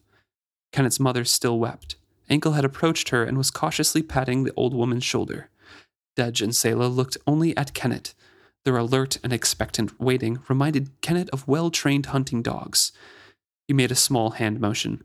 The two map faces relaxed slightly but remained attentive. The priest looked back at Kennit. No, I will not stay. There is nothing here for me. Kennit gave a small sigh. I was so sure you'd stay, certain of it. Well, if you will not stay, at least do something for my mother before you depart. Bless the house or cow. Saadar gave him a disdainful look. I suppose I could do that. I know you could. Take your time. As you have noticed, I do not move swiftly these days. I will await you at the beach. You can row the boat for me. Kennit could see the priest weighing this. He knew the pirate could not outrun him. There was a small chance he could launch the gig alone. Saadar gave a grudging nod. I'll be right along. I'll put a blessing on her house and her garden. How kind of you. I shall wait for you on the beach then. Farewell, mother. I shan't forget your teacups. Captain? Selah dared to ask softly. Will you want any help to launch the boat? She gave the priest a narrowed sideways glance as she spoke. Her offer was plain. He managed to smile. No, thank you all the same. I am sure the priest and I can manage it. You stay here and get settled in. Farewell. So this is another secret part of this. Because we know Kennit does not act like this. Nope. 100% we know Kennit does not act like this. This is how he acts whenever he's putting on a face for Vivacia. Exactly. Another play, just like earlier, of what a fine evening it is. So something's coming, and he limps out, and he starts on his way back to the boat. My only question for you is, at this point at least, do you think Kennit really thought Saadar was going to stay? I think there was a chance that Kennit was hoping for, because I think he really did want his mother to have a priest there, and it would be very neat for them to all kind of just be done with it, right? Yeah. And I think Kennit was banking on the chance that Saadar would want to get to Kyle that badly. That he would stay just for like the opportunity to maybe kill him himself, you know? But I don't think it was completely unexpected that he said no. Okay. I think Kennit's the kind of guy just like, this is possible and it would be very nice if it was, but if not, I can deal with it. Okay. Because why else would he bring a knife? True. You're right.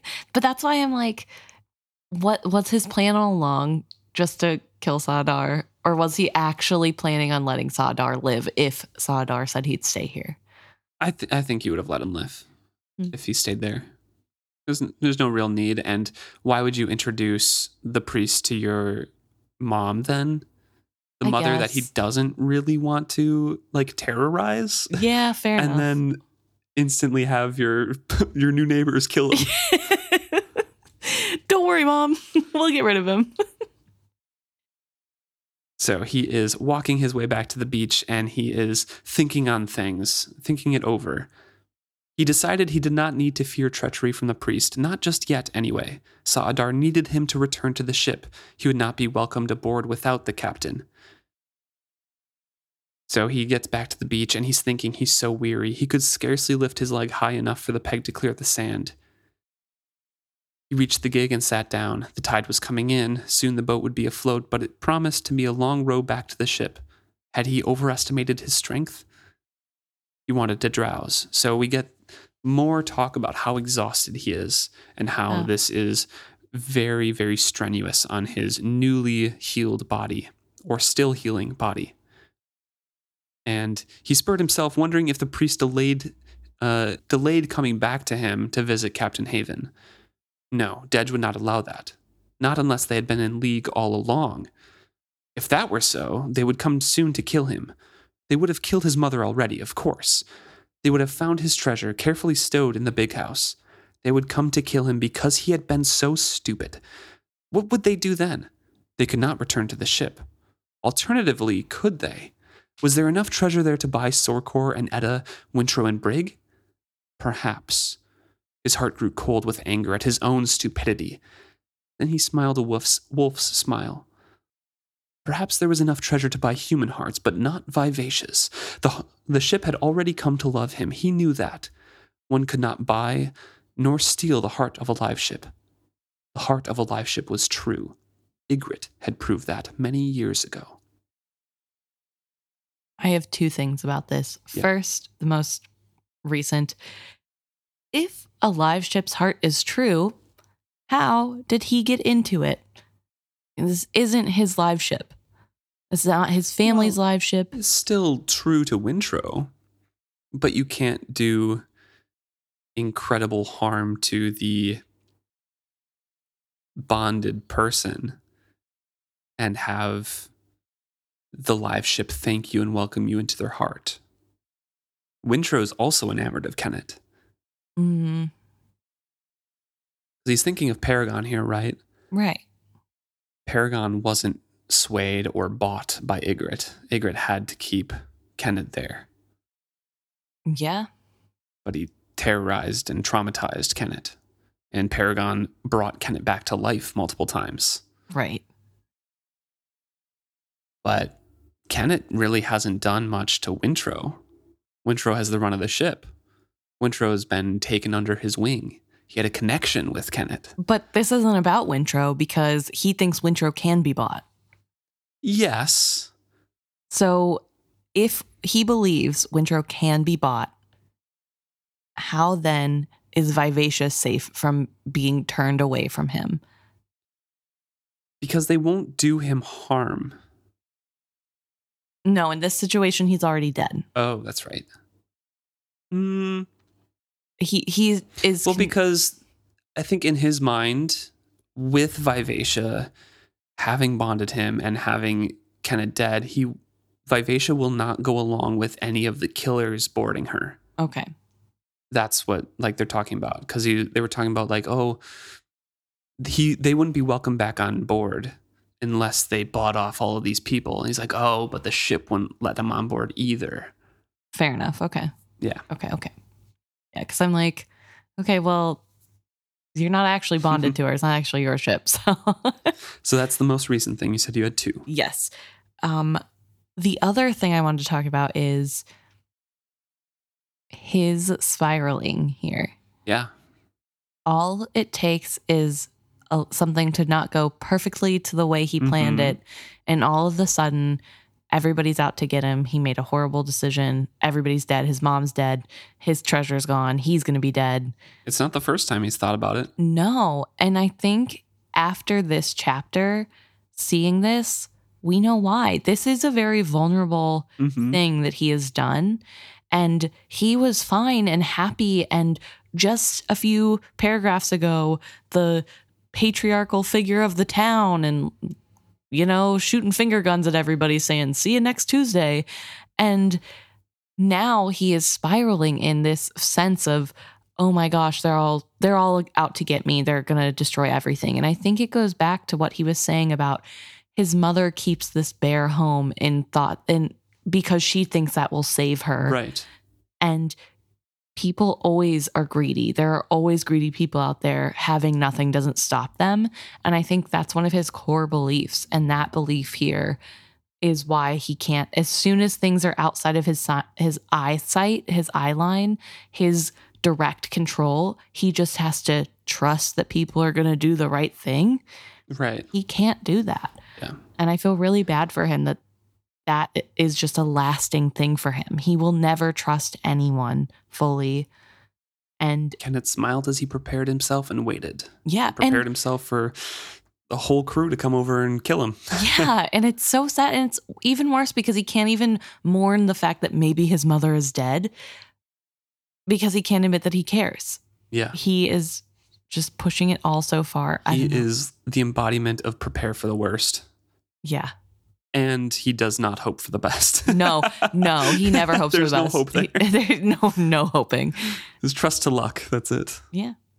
But eventually he does see Sa'adar stamping towards him like an angry man. So, Kennit thought to himself, you did try to sway Dedge to your cause. You failed. As he approached, Kennit climbed into the gig and seated himself on the rowing seat. He did not bother with a greeting. Push it out into the water. Sa'adar glared at him. It would be easier if the gig were empty. Probably, Kennit agreed affably. He didn't move. That is so funny to me. Like, Kennit in this scene is very funny. It's like, I know he's about to murder this man, but but like, this is a comedy right here. Like, every interaction so far with Sa'adar has been a comedy. Kennit really just doesn't give an F about anything to do with Sa'adar. Sa'adar's like, complain, and Kennit's like, okay. What do you want me to do about that? Sounds like a you problem. You need me. Yeah, literally. As much as Kennit's a horrible person, I love Kennit in this, that aspect of him coming through here. So yeah, he's like, yeah, you're right. Would be easier. Anyway, get to it. So Sa'adar is the person who has to push the boat in and launch it, and Kennit is giving him directions like, keep pushing or she'll beach again. In my head, I have this image. Sa'adar is like pushing really hard and nothing's happening. And Kennit's like, you have to wait for a wave. Like, so bored over it. Like, come on, dude, you should know. And Sa'adar is like just getting more and more angry and red in the face. And then Kennit's like, nope, don't stop now. Soon popcorn. Soon Sa'adar was waiting alongside, trying to pull himself over and into the boat. Kennit pulled steadily at the oars. So it's been a while since he's rowed, and he's bracing his peg against the bottom of the boat to keep it from slipping. And even so, it was difficult to pull evenly. A wave of desolation engulfed him as he decided that nothing would ever be completely as it had been. Wait, Sa'adar complained as he scrabbled to get aboard. Kennit ignored him and continued to row.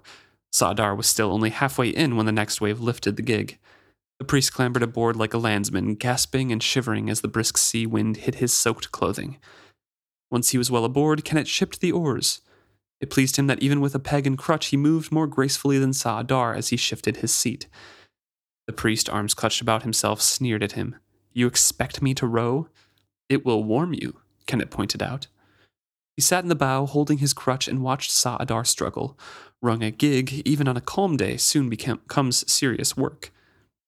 So he's being Captain Kennit, King Kennit here, directing his crew of one, to do all the work and tiring Sa'adar out. Yes. I find it so interesting. I mean, obviously Kennit's doing this for a greater purpose and because he's going to kill Sa'adar. But it's crazy to me that Sa'adar feels like he's entitled to do nothing in this instance. You know, like he's in shock and horror that he has to be the one to push. The sole person rowing. Yeah, but there's only, I guess they could each have a oar. Each have an oar. But Kennit's a captain of a ship. I don't know, like not that I believe in hierarchy, but there is kind of a social hierarchy in life. Also, Kennit is missing a leg, so you'd think that there would be that aspect of even just wanting but he was rowing just 30 I seconds know. before. I mean, like, he's definitely fine, and missing part of your leg doesn't mean you can't use your arms. Like, but I'm just saying that you think that as a former priest, there'd be compassion of like, oh, I will help out and like, anything. Nah, Sadar's like, why do I have to do it? And Kennit's like, because I told you to. And it works? ? Well, like Kennit said, Saadar needs Kennit to board the ship again. True. So he has to go along with anything he says. Fair enough. The progress is slow, but Kennit is unconcerned. He could see Saadar's impatience to be back aboard the ship and the furious energy he poured into his task. He decided to engage him in conversation as well. So, are you satisfied with the justice meted out to Captain Haven? I wanted to see him before I left, to spit on him one more time and wish him joy of his chains and darkness. Dej would not let me. He and Sayla both turned on me. But for me, they'd be slaves in Chalced right now. They would not be together still, and Sayla's child could celebrate his birth with a tattoo on his face. He was panting now. And Kennit directs him, keep the nose to the waves, go this way, fix your eyes on that, and row towards it. And Saadar is exasperating, saying, one man cannot row this, you should take the bench beside me and help. It took 4 rowers to get us ashore. And Kennit's like, it was more heavy then. Besides, I am greatly wearied from our hike. In time, perhaps I shall take a turn at the oars and let you rest, he says. And I thought, as a rereader, that was a very nice touch of small foreshadowing. Mm-hmm. Kennit turns his face to the breeze and closes his eyes to slits. The bright sun danced on the moving water. Suddenly, even his weariness felt good. This was something he had needed to do. He had taken independent physical action on his own. He had proved to himself that he could still sway others to his will with little more than words. I do want to note that it does say sun, so that means that he did not wake up in the middle of the night, like I said in the beginning of this episode. It was very early morning. It could have been the middle of the night because they've been there for a while. This wasn't a quick thing. Yeah, that's true. His body had been diminished, but it was sufficient to his ambition. He would triumph. King Kennit of the Pirate Isles. Would he someday have a palace on Key Island? Perhaps after his mother had died, he could establish himself there. As his father had once foreseen, the opening to the bay in Keyhole Island could be easily fortified. It would make a wonderful stronghold. He was still building his towers when Saadar spoke again. I'm happy to see this in the book, that Kennit is still viewing himself as a whole person. I like that this gave him more of that confidence back, and that he admits that he did just need to do something for himself again. Like, I feel like it'd be really easy to write off a disabled character as less than their former self, but Kennit isn't. Right. Kennit is still Kennit. He just also has a peg leg now. And I really, really like that. I think that's a really important thing that Hobb does here. And I think that's an important thing for a writer to do anyway, is just to have a disabled person just be a person with a disability and not half of a person, especially because he started off not disabled. So I just wanted to call that out because I really do appreciate that. And I like it. I like that he's still Kennit, and he did it, and he proved to himself that he still has all the sway he had before. And now there's new ways he can maneuver himself to attack people, as he found out earlier. So I don't know. That just makes me really happy whenever I read that. I was like, oh, like, also still a horrible person, but hey. At least you're feeling better about yourself. Yeah, good for you. So Kennit starts the confrontation with Saadar here.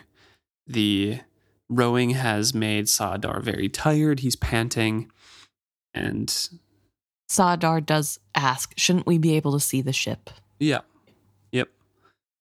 So he's panting here, and Kennit's just saying, keep rowing. And Saadar says, the journey did not seem to take this long last night. Things never seem to take as long or be as hard as when someone else is doing the work. It is much like captaining a ship. It seems easy when someone else is doing it. Do you mock me? Kennit shook his head sadly. You do me wrong. Is it mockery to tell a man a thing he should have learned long ago? That ship, by rights, is mine. We had already taken it when you came. There, you see, if I had not come alongside and put a prize crew aboard, the Vivacia would be at the bottom now. Not even a live ship can sail herself completely. We would have managed. Saadar abruptly flung the oars down. One started to slip through the oarlock into the water. He snatched at it, pulled it half into the boat. Damn you, take a turn at this, he gasped. I am as good as you are. I will be treated like your slave no longer. Slave? I have asked no more of you than I would any ordinary seaman. I'm not yours to command. I never will be, nor will I give up my claim to the ship. Wherever we go, I shall be sure that all hear of your injustice and greed. How so many can adulate you, I do not know. There is your poor mother, abandoned to a harsher life, for Sa knows how long. You return to visit her for less than half a day, leaving only a trunk full of trinkets and a half-wit servant to wait on her. How can you treat your own mother so? Is not a man's mother to be ever revered as the symbol of the female aspect of Sa? Nevertheless, you treat her as you treat everyone else, as a servant. She tried to speak to me, poor thing. I could not make out what distressed her so, but it was not a lack of teacups. Kennit could not help himself. He laughed aloud. It incensed the other man so that his face grew even redder. So he's angering Saadar, and he doesn't care about what Saadar thinks at all. Doesn't bother him one bit. And it kind of seems like it really doesn't bother him. Yeah. Because not even in his internal monologue are we getting, like, I'm trying to hold back my anger, or no, I don't like this. Literally couldn't help himself but laugh aloud at Saadar. He's actually laughing. And then just enacts the next part of his plan, because he looks towards the ships and like, I could probably make that by myself. Yeah. They're still a little bit out of view, so nobody will see what happens. Mm-hmm. But I do want to know, from your point of view, is he laughing because it's about Saadar thinking he'll have the chance to tell people what he saw? Like, you're going to be dead soon, it doesn't matter. Or is he laughing because that's just so far from the truth? Yeah, I don't know. Maybe a bit of both. Yeah. Didn't really thought about it. Yeah. Because I mean, obviously, yeah, his mom is alone and abandoned, but I don't think Kennit sees it as him abandoning his mom. No, I think he sees it as his mom wanting to live like that. And also he's protecting her by not bringing other people there. True. Or before now, obviously. So he says to Saadar, you forget yourself, but here, I'll row for a bit while you recover. And that calms Saadar down a bit. So Saadar rises up in a stiff half crouch. He's waiting for Kennit to change places with him. Kennit tries to rise from his own bench, but sits down heavily again and holds up his crutch for Saadar to help pull him up. When I give the word, you heave me to my feet. Once I'm up, I'll wager I can move about. Saadar grips the crutch end. Now, he tries to rise, and he sits down heavily once more. Again, he commanded the priest, and this time, put your back into it. The weary man took a double-handed grip on the crutch. Kennit made better his own clutch upon it. Now, he commanded him. As the priest heaved, the pirate suddenly thrust forward, shoving with all his strength upon the crutch. It hit the priest in the chest, and he went flailing wildly backwards. Kennit had hoped for a clean splash overboard. Instead, the man fell athwart the gunwales, almost out of the boat, but not quite. Quick as a tiger springing, Kennit flung himself forward. He kept his weight low, as the landsman had not. He gripped one of Saadar's feet and lifted it high. The man went over, but as he went, he launched a kick at Kennit that slammed his bare foot hard into Kennit's face. He seated the oars well in the oarlocks and began to pull mightily, even as the blood is flowing from his nose. He pushes Sa'adar over, starts rowing away, and Kennit had expected the man's head to go under again, but he's a swimmer. Kennit had not reckoned on that. Yeah, who would have known that this random priest knows how to swim? It was a pity the sea was warmer here in these island waters. He couldn't count on the cold to kill him quickly. He might have to do it himself. Kennit did not strain. He set a steady pace and had not lied to Sa'adar. He had been stiff, but he was loosening up with the oar work. The priest swam with swift, frantic strokes of a desperate man. He was gaining on the small boat. And when he was close, Kennit ships the oars and just calmly waits with his knife. Yeah.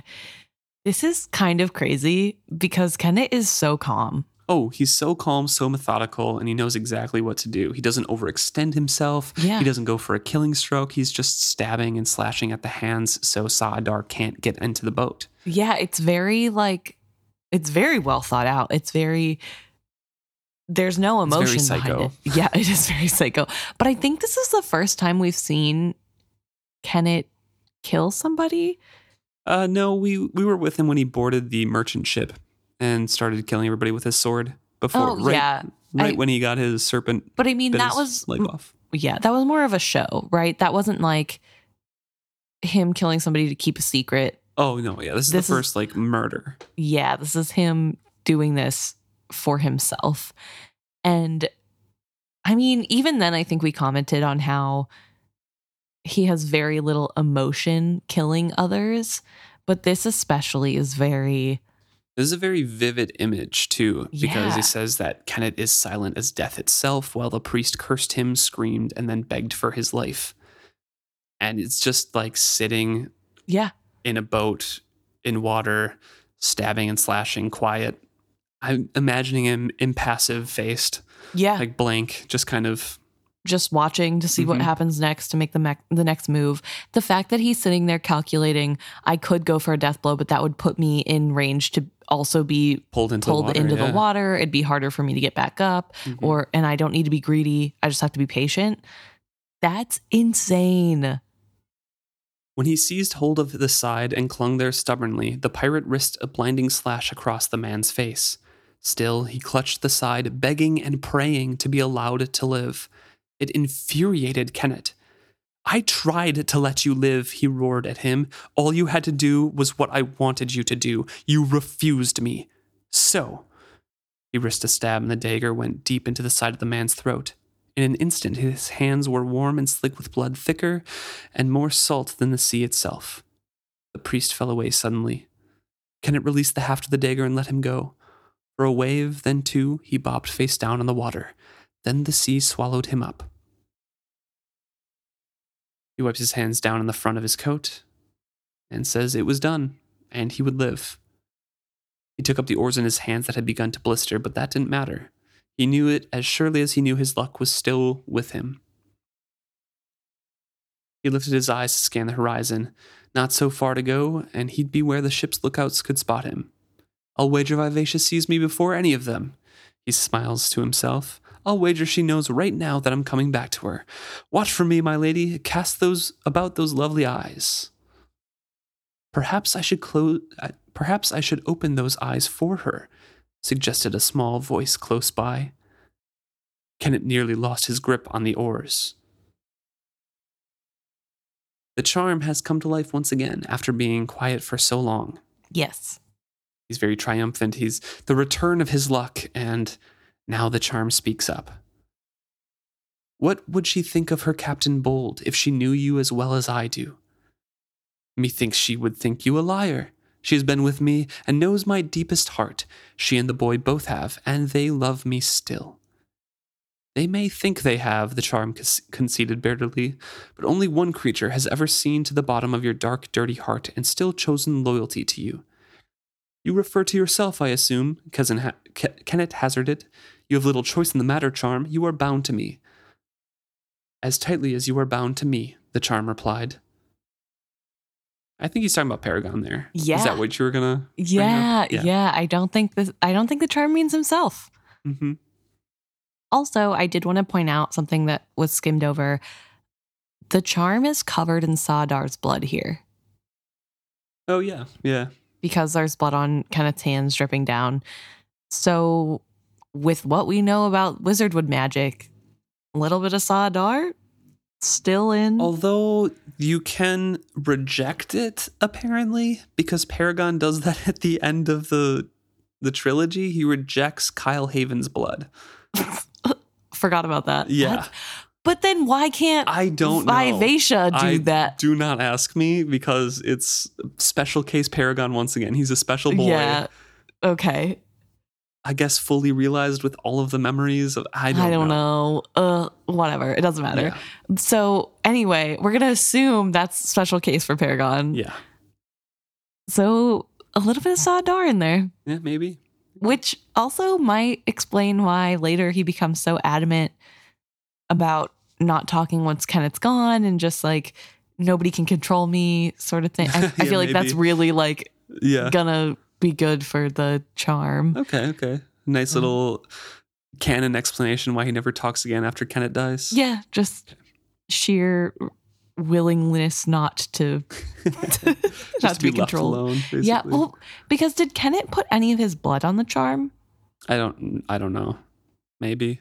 It doesn't say so. He just wore it for a while. Yeah. And it awoke. So maybe it's actually Saadar's charm. That's just a thought I had as I was reading this. But also, I think it's really interesting that the charm is saying only one creature has ever seen to the bottom of your dark, dirty heart and still chosen loyalty. Because that means that Kennit had like not a great heart to begin with, right? I mean, maybe the charm just insults him constantly, so it could just be that. Fair. But Kennit says, you're bound to me. You don't have a choice, because he misunderstands. I suggest you make the best of it and do the duty you were created to do. Perhaps that way we shall both live longer. I was never created for any duty to you, the charm informed him, nor does my life depend upon yours. But for the sake of another, I will do what I can to preserve you, at least for a time. So Kennit kind of reflects on that, says his luck was holding, and with luck a man could do much. Who do you think that one person, for the sake of another, is? Edda. Yeah, 100%. I mean, it's pretty obvious, actually. Yeah, but it's... The charm's got a little crush. Ooh. I think she sees in Edda what Vivacia sees in Malta, just that like that fierce personality again. Yeah. I would agree. I think it's interesting to have a charm that is somewhat bonded to Kennit and doesn't like him. I guess you don't have to like the people you're bonded to. Right. And it, like you said, I think there is a lot of consent in this sort of bond and two-way street. And I don't think Kennit ever gets anything from the charm. The charm only talks out loud to Kennit when he wants to. Right. There is no internal sharing of anything that we can tell. But somehow the charm has seen through to the heart of Kennit, ? I don't know. Maybe because Kennit believed he had to do that for the luck to work or something. I don't know. But it's interesting. And I think I'm really excited to continue on again. It was a good breath of fresh air chapter. True. And Kennit's luck is holding. Yeah. Thanks so much for tuning in this week. If you have any questions or thoughts or theories, please let us know at isfitshappy@gmail.com.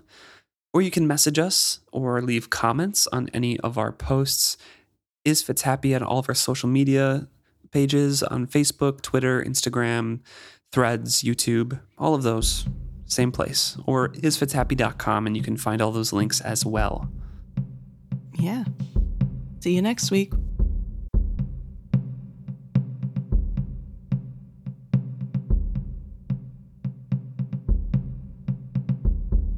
Okay, so now we're going to talk about some stuff that you guys have brought to our attention. This week, we're going to start with a comment from Kate on Instagram. And the comment is about the dream boxes. So Kate's theory is that the dream box powder is wizard wood. Yeah, which is what like you were kind of thinking about before. We were talking about silver. Yeah, right? we were thinking maybe powdered silver, but like we talked about the wizard wood thing, and I was skeptical on that because it'd be very, very valuable. Yeah, but Kate does also point out it is never said to be an elderling tradition. This is a Rainwild tradition. So it's hard to say. Like, there's not a ton of so it's hard one way or the other. Exactly, but I will say, if it wasn't an elderling tradition, how did they get it to work? Because I feel like a lot of the magic and making the magic work comes from people steeping themselves in the memory to figure out more about it. Mm-hmm. Some people just get lost along the way. But it seems to be that the idea is that they get into the memories of the Elderling city to know how things work so they can sell it. Yeah. I guess I don't know for sure if that's what happens with every single object. And maybe it was found by accident that if you... I mean, I still don't even know how it works because you have to have an item from somebody. There's a lot of questions about it in general. Yeah. Too much. So I don't know. But I do really like the idea that it's wizard wood and that it's not an elderling tradition. It's something that the Rainwild people made up. So I like that. Thank you, Kate. Next, we're going to talk about a comment on Facebook from listener Bastion. And this comment covers a couple different topics. We'll start with Brashen and Amber's conversation in... last episode. Yes, last episode. And in this conversation, Amber is talking about how it's easy to face death willingly. Without flinching. Yes, without flinching. It's way harder. That's not what true bravery is, I think they're talking about. Yeah. True bravery is living or something along those lines. Mm-hmm. Bastion thinks that Amber is referring to themselves there because they see their own death coming and they are always flinching from it. So it's kind of a self-referential, like almost everyone can do this, but they're kind of talking about themselves as well, that they can't. Yeah, because specifically Amber does say almost anyone can face. I think I just said anyone can face death, but it's specifically almost anyone. And so the almost is referring to Amber, which I really like the idea of. And I like that because Fool is, and Beloved and Amber, they are very reticent to accept the death. I mean, they still go forward. They still go towards that future and know that that's the path they have to take if they want the outcome that they're hoping for. But I like the connection from this. I just don't know if it's in the right place of the story for that connection to make sense. You know what I mean? Like, they haven't really faced death at this point. And they haven't run from it. I mean, Tawny Man is where they really get into it. And then the final trilogy as well. But do you think that you don't think they've already had a vision? Beloved has already had a vision of death for them? Maybe. But they'd be more focused on the stuff. And if it is remember, it's not of their death, right? They just don't see beyond something. And they're like, that means I must die. Yeah. I don't think Amber's dwelling on that right now. It just seems the wrong place of the story for that to be the obvious connection and them dwelling on it so much that it comes out in that speech. To me, it just doesn't make sense. Oh, I think it makes perfect sense because of how they act the closer they get to the death. And just because that's not happening right now doesn't mean that they're not worried about when it does happen, I guess. I don't know. Yeah, maybe. Bastion also has a comment about how the cocoon gets out into the light. Yes, we asked for that, how it actually happens. Yes. So Titaglia gives Malta elderling memories to allow her to open the dome, but an earthquake prevents her from opening it properly. Then Rain and Selden arrive. They manage to open it due to the earthquake, and most of the mass upon the dome is removed, which because allows of that earthquake. Yeah, which allows sunlight to the cocoon. Which, that's what I thought kind of happened. I didn't think that she moved it at all, because we were talking about how the size of these things. I remember her interacting with elderling memories. That I remember the memories coming into play, and I know that the lever is pulled. I just couldn't figure out how the covered dome. I couldn't remember the aspect of the covered dome being uncovered, how that worked out. Yeah. That's why I was like, I remember there being dirt, but to me it felt like she came out of a cave or something. So that's why I thought maybe she opened the side door. I don't know. But thank you for letting us know officially what happens.